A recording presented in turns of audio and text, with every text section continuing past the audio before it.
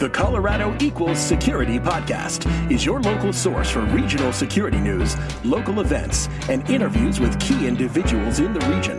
Now, here are your hosts, Rob Reck and Alex Wood. Welcome to Colorado Equals Security. This is the newscast for episode 205 for the week of April 5th. You may notice that this is Alex introducing the podcast this week instead of Rob, so that means that Rob is on vacation. So I have a guest co-host this week, Jay Wilson. Welcome, Jay. Thank you. Nice to be here. Yeah, glad to have you. It's a beautiful day out. We're outside. This is going to be fun. Yeah. I guess real quick, Jay, for people that don't know you, who are you, Jay? I am the CISO at Healthgrades. I've also had the pleasure of knowing Alex and Rob for the last few years, and actually did an interview for C equals S, I think about a year and a half ago or so. Like that. Yeah, you've been on the show before. Yeah. So not newbie to the show, and I think C equals S is probably one of the strongest communities out there. So really proud to be a part of it today. Awesome. Well, we're happy to have you. One of the other things that we've been doing together is the March Madness fantasy bracket through Colorado Equals Security, and both of us have been kicking ass. Yeah. We're shooting for who's the biggest loser, right? Yeah, it's very possible that it will be me. We'll have to see, but you almost won that title for fantasy football last season. We don't need to go pointing fingers or anything here, Jay. But yeah, apparently my fantasy skills are not where they need to be.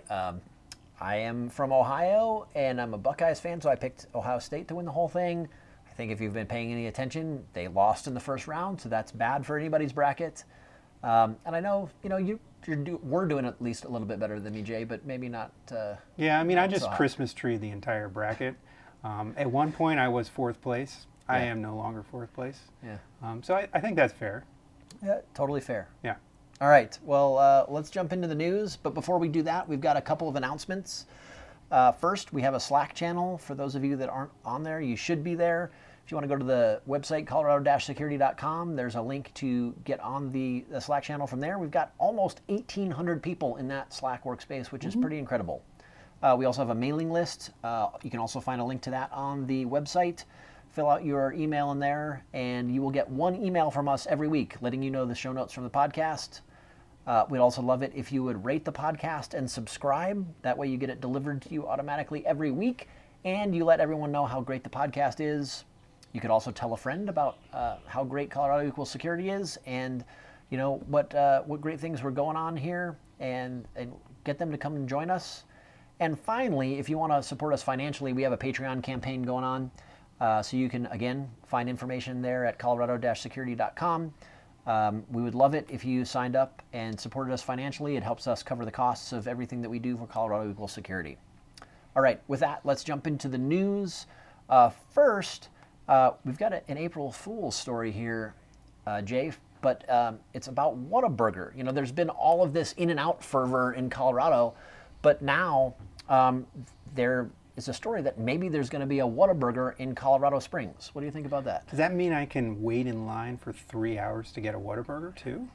Maybe even longer. Maybe even longer. Wow, that sounds amazing. Yeah, so the story, was talking about how Whataburger was coming all of these different places, and then someone in the comments said, well, but you're actually coming to Colorado Springs, which people apparently didn't know, and I guess that part is actually true. I know that there are some people that really like Whataburger. I've had a Whataburger. I think they're pretty good. But also like In-N-Out. I mean, it's a fast food hamburger. I mean, if I were on the moon, like the article was talking about, I think I'd be really excited about it. I'm not so sure I want to wait 3 hours for a Whataburger here. But yeah, I mean, if you were, whenever the moon base gets set up, yeah, and like you heard the news that they were going to bring a Whataburger to the moon, yeah, that would be big. Yeah, that would be good. But, I could go get In-N-Out. I could go get Five Guys. I could go get, whatever I want around here. I can make a burger myself. You could make a burger. It's nice out. You could just grill one up. Make a burger. Hey, Make a Burger. That's a good name for my own grill. yeah. I don't know. You could invite people over for a Make-A-Burger at your house. Exactly. Yeah, I think that's good. I mean, I know it's not quite Colorado news, but on the April Fool's side, I just have to mention the whole Volkswagen thing. There was a little bit of Colorado connection here. A couple weeks ago, there was a Colorado school district in what was the county there, Alex? I don't remember. It was in the mountains somewhere. Yeah, I think somewhere up in the mountains. And Volkswagen, Yeah, they supplied this school county with an electric school bus, actually. that is pretty cool. Yeah. Yeah, so I think that deserves the SEC investigation for sure. What do you think? For those that don't know, that there was an April Fool's joke where Volkswagen said that they were changing their name to Volkswagen because they're going to start putting out all these electric cars, and apparently there's going to be an SEC investigation that may come from that. And so I think they could lighten up just a little bit, but take a joke. Come on, take a joke. You'll make be a okay. burger. Make a burger. If Whataburger can make a joke and there's no consequences, right? Why can't Volkswagen too? Exactly. All right. Next story. Frontier Airlines, America's favorite airline. Most comfortable seats of all airlines. They have finally landed an IPO. I think they decided that COVID was the exact time that they wanted to, go public. They've been working on it for a while, as you said, Alex, since 2017. Not actually sure what took so long. So obviously they weren't trying to go for it in the middle of the pandemic, but they landed their IPO, right? Yeah. So I guess congrats to them for finally getting that IPO. But yeah, I think that they started this process originally in 2017. That was when they first registered with the SEC, right? Because that's the first thing you got to do when you're going to do an IPO. But then nothing really materialized from it, and then I think that they were getting close last year, and then obviously the pandemic hit, and that would be a horrible time to do it during the pandemic when you don't have anybody flying.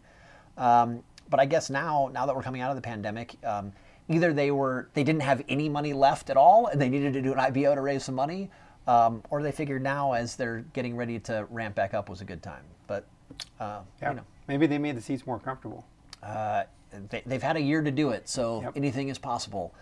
I know personally, I'm not a big fan, as we were just alluding here, just because it's just not very comfortable to fly on Frontier Airlines. But it's an experience. But hey, they are Colorado's only Colorado-based airline, so congrats to them. Yep, Colorado proud. That's right. Next, speaking of travel, there was an article in Travel and Leisure about the best places to travel in 2021.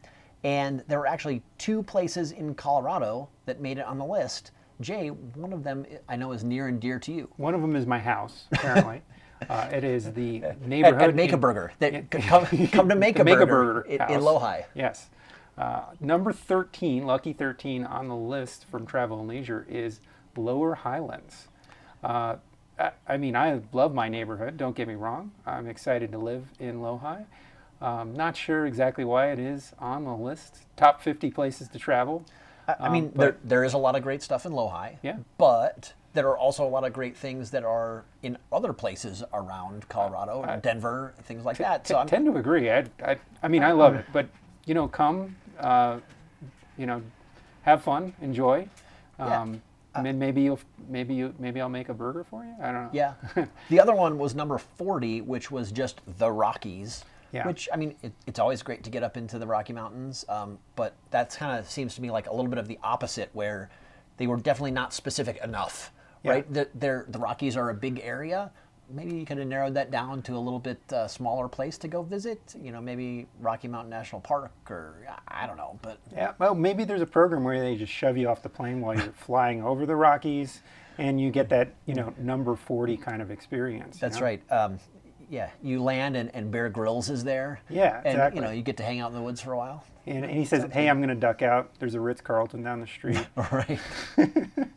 Exactly. Yeah. But, as long as you're near Aspen, you're fine. Yeah.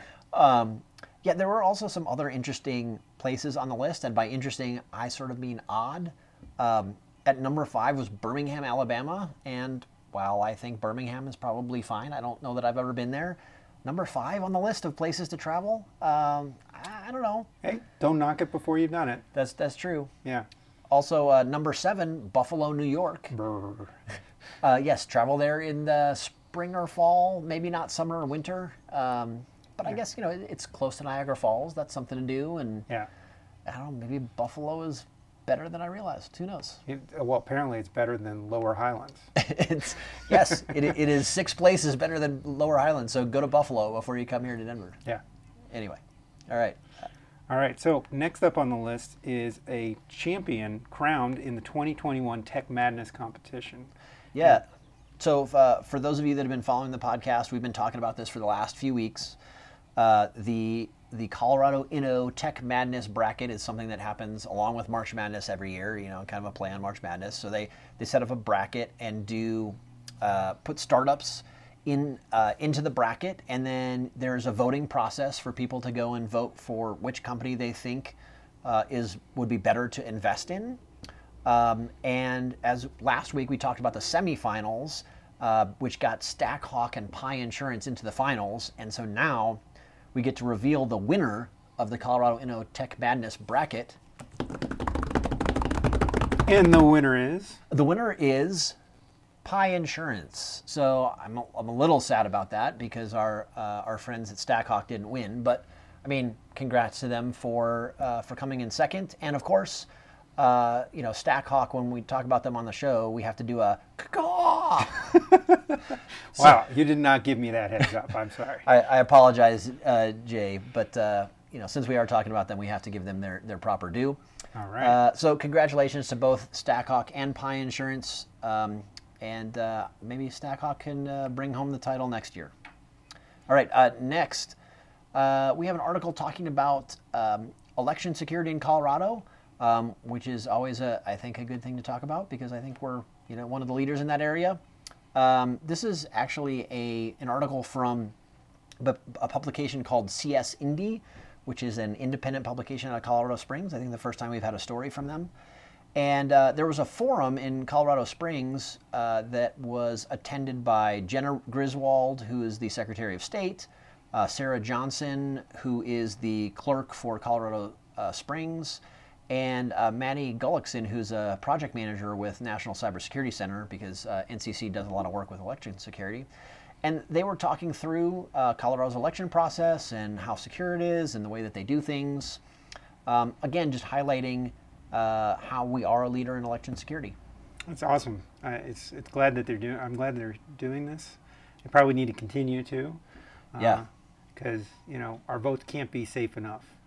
Exactly. I mean, it is probably one of the things that we need to secure the most, right? That's right. And I know that they're doing great stuff, and hopefully they continue to do that and continue to make sure that those elections are safe.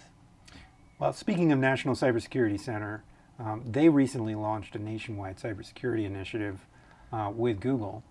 That was also announced. Yeah. This is a new announcement from NCC.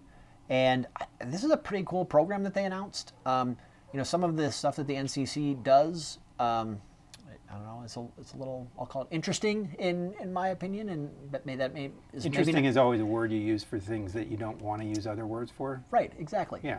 But this one is actually really cool, and so they started a program, as you mentioned, with Google, where they're going to be educating legislators and lawmakers around cybersecurity issues. So there are a couple people that have signed the charter for this, including Frank LaRose, who is the Secretary of State for Ohio, and of course our own Jenna Griswold, the Secretary of State for for Colorado. Ohio. Mental slip there. They're going to be putting this program together to help educate the folks that are making laws in state and other places, so that they know what cybersecurity is, and then hopefully they can make good laws around that. Seems like a really good idea. More knowledge, better. We need this. Training and awareness is always high value. So go NCC here. I think this seems like a really good program. Seems very, very interesting. It, it is very, very interesting, Jay. Yeah. And hopefully that will be very, very interesting in a good way. Yeah. All right. Next, into our solid security stories here. We teased this a couple weeks ago, but Red Canary has released their 2021 threat detection report. And so they've put out a blog post talking about that, of course, with a link to the report itself. One of the things I like about this article is that they have several videos and webinars that are kind of embedded in the article. So if you want to learn about different pieces of the report without reading the full report, you can check out some of those videos. Also, as part of the report, they break things down into the top 10 threats and the MITRE attack techniques that go along with those threats. So, based on them, it's very easy for you to pick out the things that you need to make sure you're detecting based on the threats that they're seeing. Yeah. MITRE's good. MITRE is good. They're also talking about ways to detect this, the tools that you need, making sure you have the right data sources, all that kind of stuff. So definitely check out the threat detection report from Red Canary. And it's definitely worth a link. It's probably worth typing your email in and actually getting the report. Yes, it is you have to give up some personal information to get the report. But maybe if you jump on the Slack channel and ping one of the Red Canary guys because you don't want to give them your email address, maybe they'll give it to you anyway. Yep. All right. Next up is Optiv Security. They launched an enterprise lab focused on IoT. So good stuff there. Obviously, Optiv, big Colorado company. And I think we also know that that IoT, in this case, they're talking about enterprise IoT, which I think is probably different than regular IoT and an industrial IoT and every other IoT that's out there. Because we need to differentiate. But they've launched this lab in conjunction with Tenable and Palo Alto Networks and I think Gigamon to be able to show how it is that you need to secure enterprise IoT as well as super detect. valuable. I mean, depends on the industry you're in, but IoT is probably one of those just gaping wide security holes if you haven't paid any attention to it in your enterprise, definitely. Yeah, I think most IoT devices we know were not built with security in mind. Yep. So making sure you understand the way that they work and the things that you need to do different from your normal enterprise security priorities to be able to secure them is super important. And yeah, I mean, it's like those smart TVs that aren't really that smart, right? Right. Well, I mean, they're smart at taking your information and smart at being vulnerable in your network. But that's right. I found a smart TV on our network once, and it was so smart that it was, broadcasting out to the internet that hey, if you come here, you can gain access to me, and you don't really need any credentials or anything. You just come in and. It's like a free pass, right? Yeah, it's ease of use, right? We want to make things easy for all our consumers, right? User experience. Yeah, got to have a good user experience. And by that I mean vulnerable and yep. easy to jump off from. That's right. So cool initiative by Optiv. Yeah. Glad that they're starting that, and definitely an area that needs a lot of work. Next, there is a blog by Zvelo. Not Zvelo. Not Zvelo, Zvelo. And not Velo. The Z is not silent. Correct. We were saying earlier, this sounds like it should be a drink that you would get up at the cantina in Star Wars. Or at least a drink you get in Lohi. Well, yeah. And if you travel to Lohi, you can go to one of the wonderful establishments there and ask them for a Zvelo. Good luck with that. So this is an announcement that they put out that they're launching a new product. I think if you've listened to the show before, we've talked about how the fact that they're sort of a white label, kind of behind the scenes company, not necessarily to end consumers, but they're now launching a service for cybersecurity professionals to help with malware analysis, threat hunting, and looking at sort of brand vulnerability assessment. So that's pretty cool. Yeah, very exciting. Going to expand that intelligence out to broader set. I don't know who they power. I don't think Alex does either. No. But you know, if they're doing well enough to expand into this kind of side of, they must be selling their intelligence to some players that matter. So Right. we probably are already using Zvelo or drinking the drink. Yes, you're already drinking their Kool-Aid somewhere. That's right.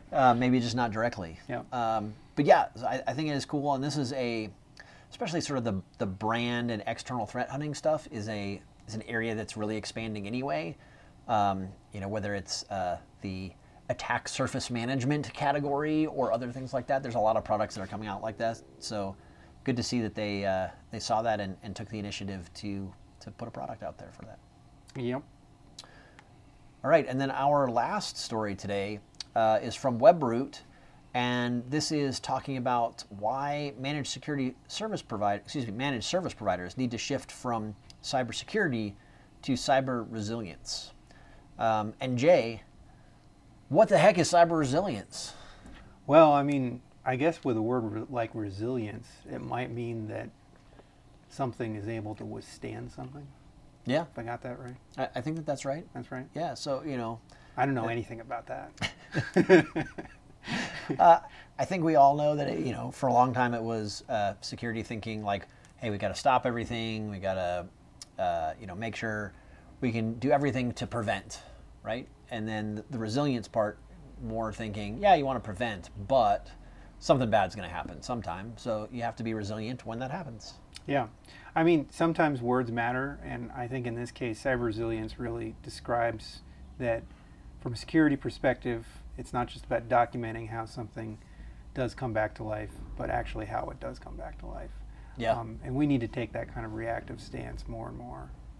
Yeah, I think it's interesting in that, you know, the resilience term has been used more and more often. Yeah. And I wonder if our industry would be different if we had started out as the cyber resilience industry instead of the cybersecurity industry, right?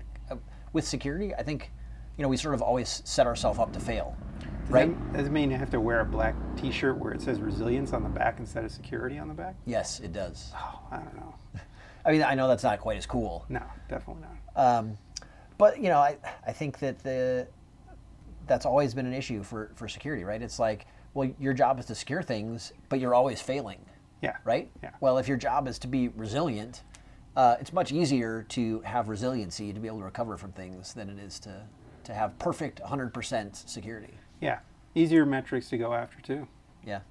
Maybe we'll see a continued shift in that direction. Yeah. So, all right. That is the news. With that, let's jump over to the Slack message of the week. Thanks again to Andre Gaeta for sponsoring the Slack message of the week. He has been doing this since the beginning of the podcast out of his own pocket. And every week we pick one winner, and they get to pick one item from the Colorado Equals Security store, compliments of Andre. And this week's winner is Bradley Crow. Congratulations, Bradley. He is a new member of the Slack workspace, or new-ish. And in one of the channels, the Boulder Lunch channel, Doug Brush mentioned the fact that you know, people should ask him to stop his rant if, you know, I don't remember the exact context, but basically then Bradley said, I didn't think that we were able to stop your rants because Doug Brush just kind of rants all the time. And I thought that was pretty funny, and so I thought that was worth a mention for Bradley, so congrats, Bradley, on being new and poking fun at people right at the beginning. Hey. I also Skills. wanted to point out that for those of you that are willing to see people in person these days on the Slack workspace, there's a Boulder lunch, there's a downtown Denver lunch, and there's a Tech Center lunch channel. So if you're interested in getting together with people, check those out. Maybe you can have lunch with someone in person. In Lohi, I think. Even, maybe. You could. That's not really downtown, but it Yeah, is close number enough. 13 on the travel list. I think we should organize a lunch in Lohi as a travel experience so that we can all travel there. Yeah. All right. Congratulations again to Bradley. We'll get you a link out and connect you up with Andre so you can get your swag. All right. Let's go over to events. Again, we have an event calendar on the website, colorado-security.com. Check that out for all of the upcoming events. On the podcast, we like to highlight the next 2 weeks of things that are happening. But there are many more events that are on the website, so go look at that. First, we have ISSA Colorado Springs is having their April chapter meeting on April 6th. And April 10th, Colorado Springs is having a mini seminar. On the 13th, CTA is doing a webinar on the Colorado Privacy Act, which should be interesting. And on the 14th of April, ISSA Denver is having a chapter meeting. And then finally, on April 15th, which also happens to be my birthday, ASIS is doing a Women in Security coffee chat with Katie Jump. So you should jump into that and have coffee with Katie. All right, those are all the events in the next 2 weeks, but again, check out the website for more events in the future. So final thing, we'll talk about some jobs for this week. We've got a couple interesting jobs. First, TrackVia is looking for a security automation engineer. That sounds exciting. Red Canary is looking for a senior incident handler. OTS, which is a group that I think provides services to credit unions, and I think this one is specifically for work with Belco, is looking for a DevSecOps engineer. Checkpoint's looking for a CISO in the West. Yeah, that's like a pre-sales, a client-facing CISO. Client-facing CISO. So if you're interested in that kind of opportunity, sounds like fun. Randori is looking for an HOC attacker. So if you want to help build their platform, which does attacks, then that sounds cool. Oracle is looking for a senior assurance engineer. Ooh. Spectrum is looking for a security engineer 1, and I think that they actually had multiple jobs this week, so lots of stuff going on at Spectrum.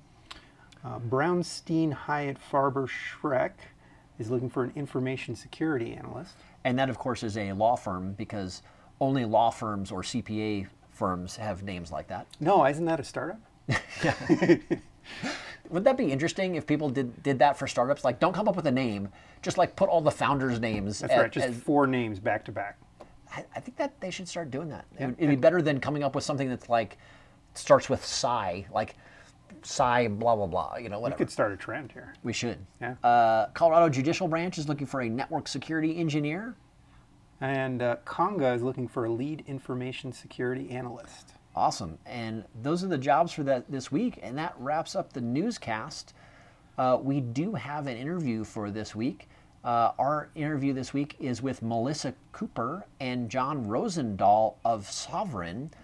So this interview was done by Janelle Shaw, talking a little bit about privacy and things that are happening over there at Sovereign. So I'm pretty excited to hear about that. Jay? Yeah. No. This has been fun. It's been great. I'm really excited about the check you're going to write me later. That's right. Yeah. I'm going to have to go find my checkbook, I guess. But again, this has been fun. I appreciate you filling in for Rob. Rob should be back next week, and we'll be getting back to normal. So cool. Awesome. Thanks, everybody, and we will talk to you next week. Thank you. This is Robert Wood, VP of Security at Alps Fund Services. This is Colorado Equals Security for Colorado Security Professionals by Colorado Security Professionals. Welcome to Colorado Equals Security. This is Janelle Shaw, and today I'm excited to interview Melissa Cooper and John Rosendahl. I hope you guys enjoy our conversation. Welcome to the podcast, guys. So how are you guys doing today? Good. Melissa, yeah, we'll start with you, Melissa. Yeah, things are great. Waiting for the snowpocalypse to hit. Exactly. We are the weekend before what's supposed to be the largest snowstorm, and I don't know how long they're saying, but every time I look at the news, it's more and more, right? Right. Yeah. So Melissa, why don't you tell us a little bit about yourself?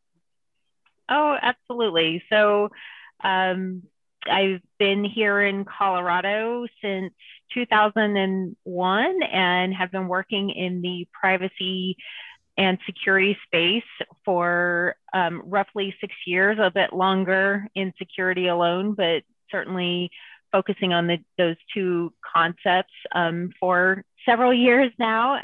As it relates to privacy timelines, we are still a fairly young career path, I guess you could say, because it has been embedded in with security concepts for so long. And really came into this space up through security. So folks listening to this podcast are well aware that privacy is definitely embedded into security processes and programs and separating the two practices apart doesn't segregate the two. It just means that the two get a slightly different focus. So. Yeah, I like how you said that. And I do think that each one deserves its own person in the organization and its own focus. So I like how you said that. And John, what about you? I grew up in Colorado. I've been here for a long time. I just got into ad tech about 4 years ago. And from timing wise, that's been super interesting because that's exactly when all of this privacy and identity stuff really came to the forefront. And I saw it as something I needed to pay attention to. And so I have been. That's cool. So have you been in security, kind of in this technical role for a long time? I'm primarily an engineer. However, I did do a lot of security consulting earlier in my career through the Bioterrorism Defense Act, doing cyber assessments. Oh, okay, great. So tell us a little bit about Sovereign. You guys both work for Sovereign. What is that company? Where are they located? And you mentioned ad tech, so they're in the ad tech space, but exactly what do they do? Sure, I can jump in with that. I'm also new to the ad tech space. I leaned into this position specifically to learn, and what I appreciate about Sovereign is its mission to help publishers do more of what they love and less of what they don't. It was really important to me to jump in with an organization that supported the concept of a free and open internet. That's really why we're here in the digital advertising space. And Sovereign specifically is headquartered out of Boulder. I like that it's a local homegrown company, but we also have offices in New York, London, and San Francisco. And we're quite a mature organization. We were founded in 2006, although it's still run like a startup, which makes it super fun. And I'm curious to hear what John's perspective is on that, because I am just at a year in at Sovereign, so still new. I've never worked in person in the office, still waiting for that first day of work, so to speak. Yeah, I mean, that's one of the great things about ad tech is every 6 months you're in a completely different industry. So Sovereign has to move fast, and we do, and it's with a good culture. Yeah, and it's funny, Melissa. So I actually interviewed somebody at Sovereign a couple of years ago, so I guess I beat you to having been in your offices. Exactly, you sure have, for sure. Yeah, it's a beautiful facility. Yeah, so when you get to go back, I will be very excited for you. So, and I liked how you said free and open internet. And I think that that's kind of something I really want to dive in today. And one of the reasons I was excited to interview you guys. So what does free and open internet mean? And we'll start, John, what does that mean for you and for Sovereign? So the majority of the internet is controlled by a few big players. That's Facebook, that's Google, that's Amazon. But the majority of the content and the majority of the value that people get out of it actually comes from all these small publishers who are really talking about either their passion or something they're really interested in, or putting out a podcast. And it's those people and how they're actually managing to make a career and a life out of creating that content that we're most concerned about, because you don't really make any money making Facebook posts, and you can't turn that like hobby or that passion into like a real business without a lot of agreement from a free and open internet where everyone can participate. Yeah, I like that. And how about for you, Melissa?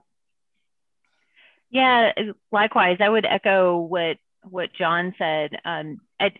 What I find most interesting about some of the conversations that's happening in the ad tech space today and around digital advertising and targeting through behavioral advertising is kind of this sense that that we're diving into people's lives in an invasive kind of way. But I guess I like to point out that we make inferences about people all the time, right? You walk down the street and you make assumptions about a person. That is similar to what's happening in the digital advertising space. And it is a free and open community. And if it weren't, we have to consider the folks who wouldn't be able to participate in that community. And so, you know, diversity is another topic that's top of mind for a lot of folks in society today. And if we don't have a free and open internet, then we don't have a diverse community online as well. Yeah, no, I completely agree. And I think that, you know, and even for myself, right, I'm in the privacy space. This is what I do. I live and breathe protecting people's privacy. But then when I put on my hat as a small business owner, right, like I have to do marketing. I have to reach an audience, right? So how do I do that in a privacy preserving way while still meeting my business objectives? So yeah, I think, and the piece about diversity, Melissa, I completely agree with you. My biggest concern as well is that we're going to create paywalls and that people are going to have to pay, and that there's going to be people who have access to content and people who don't have access to content. Absolutely. So there's a lot of acronyms and some terminology that I think people may not be familiar with. And so I kind of, you know, I look at this as, you know, like a little bit of bingo. So I'm going to throw out just a couple terms for the audience that they may or may not be familiar with. And the first couple of them are DAA and ad choice, and the IAB and the NAI. So Melissa, if you want to tell us what those are, I'd really appreciate it. Yes, of course. So well before the GDPR and CCPA came into our lives, the FTC had taken a position where they really wanted to make sure that consumer choice around targeted advertising and ability to track movements around the internet were put squarely into the individual's hands. And so as a result, several in the digital advertising space, several folks within the digital advertising space came together to create self-regulatory bodies. So what you're finding in doing your research in digital advertising are organizations like the Digital Advertising Alliance, which is DAA. They host a platform called Ad Choices, and any consumer can go to their web choices or to their website at adchoices.com and choose to opt out of targeted advertising.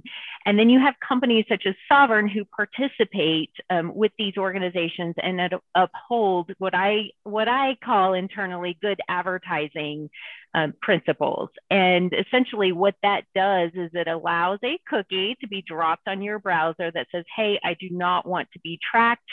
I do not want to be served targeted advertising, and then only contextual advertising is served. So it's a way to really put that control back into the consumer's hands on where they do and don't want their information to be tracked as it relates to behavioral advertising. IAB is another organization that has been crucial to upholding these good advertising practices, and their tech lab is the organization that brought folks within digital advertising together to come up with a technical specification for sending consent signals. So when you think about the CCPA, there's a US privacy consent string. When you think about the GDPR, there's the TCF, which is a framework that supports tracking and sending consent back to companies such as Sovereign so that we can understand what the wishes of the individual were without each publisher having to communicate that directly to us. So that alphabet soup serves a great purpose for allowing us to demonstrate that we are upholding these good advertising practices, and we do care about everyone that's in the advertising ecosystem, not just the advertisers or brands. Yeah, and if I can ask a question about Ad Choices. So I am familiar with them, but I don't necessarily know how they work. And I know that when I've done the app where I've got rid of my cookies, it says that there's about 140 or 150 websites that I can opt out of automatically. But I know that there's like thousands of websites. So do companies opt into being part of Ad Choice, or how does that work? Yes, it is a self-regulatory participation. And so the FTC, while they have put quite a bit of pressure on the industry to allow for consumer control, it's not required to participate. So that's what you're seeing whenever you visit the website and see that disparity between the numbers of participating companies and those that you're aware are out on the World Wide Web. So like I saw like Google's on there, Facebook's on there, and Sovereign, like you mentioned, is on there. So if I opt out and Sovereign drops a cookie, does that mean all the publishers that you guys host, if I go to their website, they understand my choices? Or how does the publisher play into that cookie that gets dropped? So John, maybe we'll pass that to you. Yeah. So a lot of publishers use the same suppliers. That's Sovereign's role is to aggregate all the publishers in order to serve ads on those publishers. So it's Sovereign's responsibility to actually respect your choices with regards to tracking. So when the publisher sends the request and we sense that it's supposed to be data free, we then drop that data before we send it on to our partners. Okay. So like for some publishers have, or some people have sites, or they're publishing all over the internet. So even though you may respect the do not track, if they're publishing somewhere else, they may not. And that's why I might still see their ad. Is that kind of what you're saying? Well, I mean, ads can be served in contextual form. Like, so you're out on the yoga journal, you might see a yoga related ad. We don't have to know very much about you to know that that's a good idea. So it's just the act of actually tracking that user and creating a profile of that user that the Ad Choices opt out creates. Okay. And then I don't know, can we talk about like super cookies and then ever cookies? Is that something that you guys are comfortable talking about? We can say that, I mean, super cookies are a marketing term. Okay. What it comes down to is there are third-party cookies. First of all, a cookie. A cookie is just a small piece of information that a website can place into the browser, and it allows that website to know who someone is and what they've been doing. You know, it's a little bit of tracking. And a third-party cookie, we use cookies for everything. We use it for authentication. We use it to, show different widgets on a screen, all sorts of things like that. A third-party cookie is a cookie that comes from a website that is other than the website that's in the address bar. So if you go to NewYorkTimes.com and it pulls a Sovereign ad, which it wouldn't, but nonetheless, it pulls a Sovereign ad, we would place a cookie on that site on the New York Times and be able to understand who that user was. However, that's the functionality is being removed from the internet right now. At the end of the year, we're going to no longer have third-party cookies. And that is going to make tracking users different. And in ways it could make it better because it's going to force ad tech to become more transparent and more accountable. And hopefully we'll be able to put in place technologies that will get us similar results. So are you alluding to what I understand to be the federated learning of cohorts, this FLoC that's coming out, or is it something different that you're alluding to? Well, I'm alluding to the third-party cookies are used for a lot of different things within ad tech. They're used for creating user profiles. They're also used for frequency capping, making sure you don't see too many ads. They're used to measure the performance of a particular ad, see what you did after you saw it. FLoC is an interesting proposal that involves interest groups. So instead of a third party collecting data on you and watching everywhere that you go and aggregating all that data, they aggregate that data in the browser and then and then send out the results of that aggregation as a signal that buyers can act on in order to determine that this is someone that they would like to show an ad to. And so is that by like having categories for people so that everybody has like tags associated to them, kind of like we see in, like I have a Google account right now. And when I go in there, I can see, and I forget what they call it, categories or something. Yeah, it is the same approach. It just moves kind of the fulcrum of that from Google or any other person that's creating those profiles to the browser, and that means you have a little bit more control over the creation of those segments and who they get sent to. Okay. And then you said super cookies is just like a marketing term. So can you, and I hate to kind of push into that, but that's one of those things that people ask me a lot about. And I honestly, like, I just understand that it's a persistent cookie that's difficult to get rid of. And that's as much as I can say about super cookies or like ever cookies. Yeah, I mean, cookies clear when you clear your browser. So there's the cookies can last as long as you want. I think that was more of a problem in the past when things were a little bit less advanced on the browser framework, on the browser standpoint. But I think generally those practices have more or less ended. Okay. No one cares about the individual. They care about the inferences they're able to make. So when they take this group, they say, okay, all they're using this data is to say, oh, this is a person that likes these 4 different things. And they say, okay, so that would be a great person for Ford Motor to advertise to.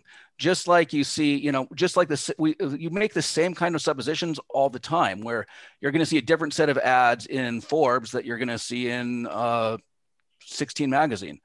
So it's a way to keep ads relevant to the user. They're not really interested in what you're doing. They're interested in the results of the model that they're creating that just tells them a little bit about what you might be interested in. Yeah. And I have to say, my husband is in love with personalized ads. He does not want to see an ad for something he does not want. So he is your target audience. On the other side of the spectrum, you have me, right? So I would like to see ads that you would place in Ebony and in 16 magazine and maybe Bride, because I think the dresses are pretty, right?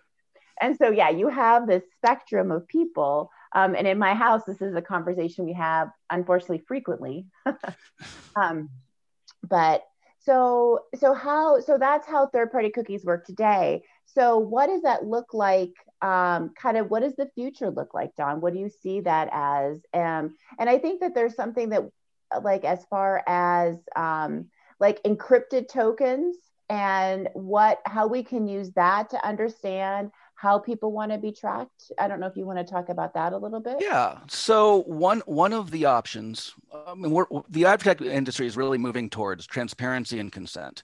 And so one of the options is to just ask users, hey, would you like to be tracked? If you'd like to be tracked, please log into our website, and that will allow us to create a user profile for you. And you'll get personalized ads. You won't see the same ad over and over again. And honestly, you'll be helping that site make a little bit more money. And that might be the difference between content you love being available and content you love not being available or being behind a paywall. So in those cases, what they can do is they can generate a user ID that is good across the entire internet once you log in. So every site that you log into understands that the same person is tracking across all of those sites, and they can build a profile based upon that and get all of the original value we were getting from the third-party cookie, but in a way that's super consented. You actively had to log in and approve the use of your data in that specific way. And so, and if I can ask another question. So you talked about it creating a unique ID. My understanding was that we kind of already have unique IDs that the data aggregators are able to consolidate information upon. So how is this going to be different?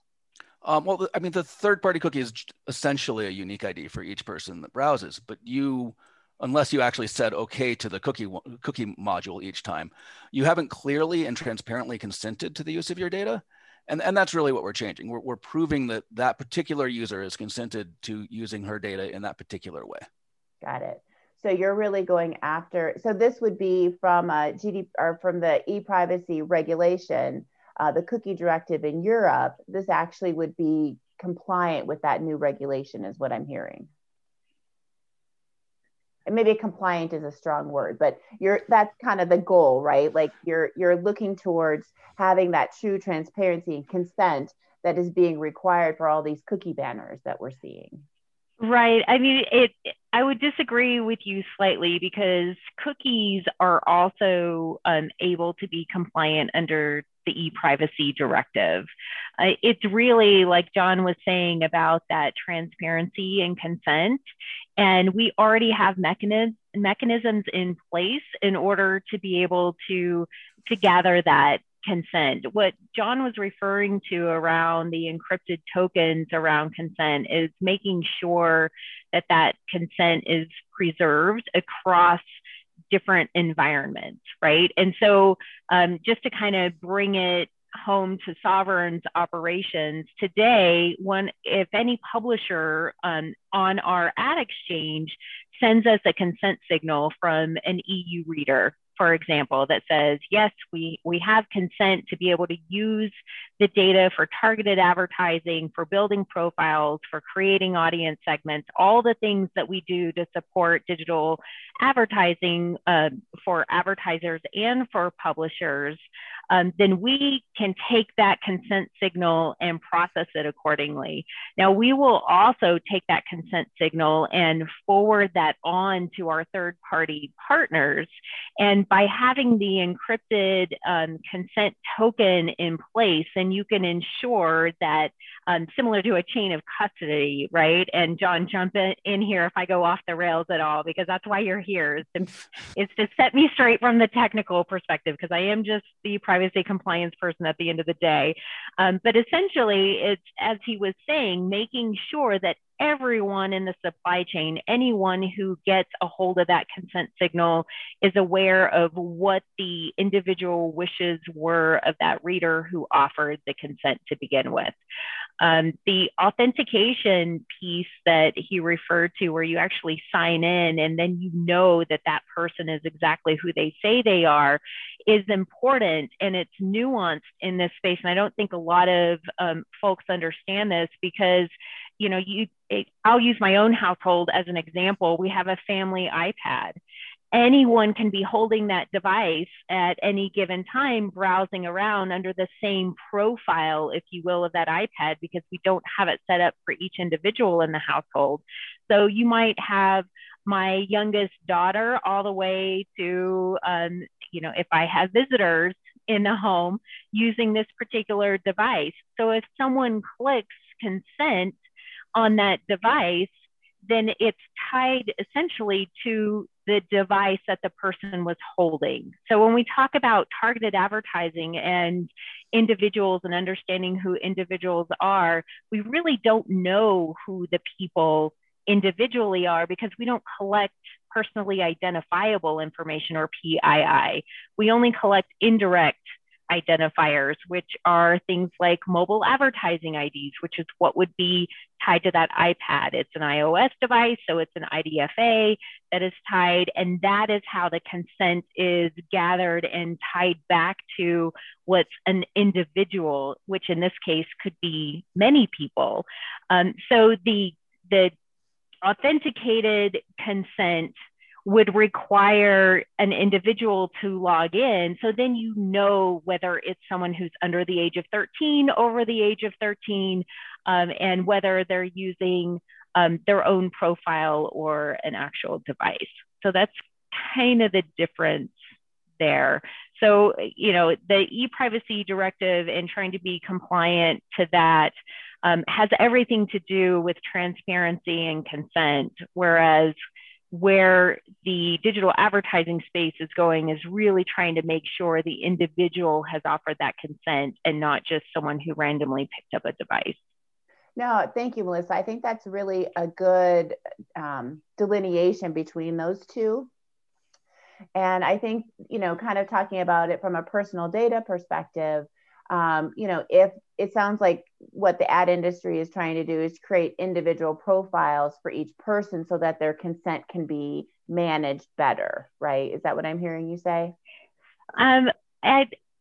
I don't know that individual to each person is completely accurate because, again, I don't know that it's Janelle that's looking at wedding dresses, right? I just know that there is someone who seems a lot like Janelle, appreciates the beauty of wedding dresses and may benefit from serving an ad to you. So the individual part, and this is kind of, I'm stumbling a little bit here because this is where, you know, deprecation of third-party cookies is supposed to be the benefit of the individual, yet we're moving towards this space where you actually have to use personally identifiable information to say you are who you say you are, when we don't, to John's earlier point, we don't really care that it's Janelle. We just want to make sure that the right advertisement is getting in front of the right person, again, because at the end of the day, we're here to maintain this free and open internet. And unless you go and purchase that wedding dress, which it sounded to me from earlier conversation, you're already married. I don't know if you have daughters or not, or Probably other folks in your life, right? Anytime soon, correct. Exactly. And so, you know, as much as you might appreciate seeing an ad because you appreciate the beauty of a wedding dress, it doesn't do that brand any good to show you that ad if it's not going to turn into money changing hands in some way, shape, or form. Yeah, no, you're absolutely right. And I think that's funny. And I think that's kind of, you know, and unfortunately we are out of time and I have so many more questions. You have no idea. And I'm sure our audience has more too. But I think this is kind of where I'd like to end it, is the fact that, you know, it's such a complicated conversation. And, you know, I'm so grateful that we have privacy experts and security experts who are working on this in like our own backyard in Boulder. And I think that it is going to be really interesting how we use that personal information, and how, like, do we need more personal information so that we can be less intrusive, you know? So it's kind of like this dance that we do with this data. But transparency, I think, is going to be excellent for everyone. So. Agreed. I couldn't agree more. Yeah. And so I usually like to end by just talking about giving back to the community. And so I know Sovereign has at least one program. Melissa, do you want to talk about how Sovereign and how you give back to the community? And then John, you can always jump in as well. Certainly. So we have a couple of things that we do from a corporate perspective.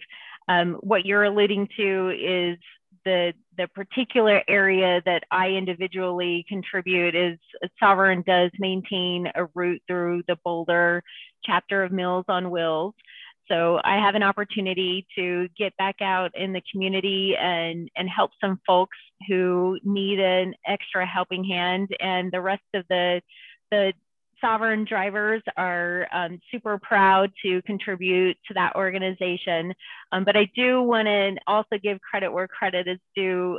Sovereign, as part of the holiday season, puts together a drive where we help out a couple of different organizations in the community as well. And I know I'm new to Sovereign, so maybe John, you can add some color here, but last December, we contributed to the EFAA, so Emergency Family Assistance.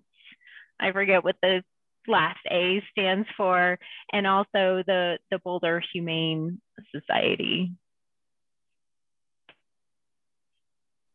Yeah, that's something we've done every year for a while, and it's been really nice. Mm-hmm. It feels good.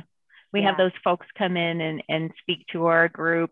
And part of the Meals on Wheels effort, the Sovereign volunteers got together and hosted an internal drive with Sovereign where we wanted to contribute to their patio brick campaign, which we only needed to hit a $500 donation amount in order to purchase a brick to support the new facility and funding the new facility. And we exceeded that triple fold.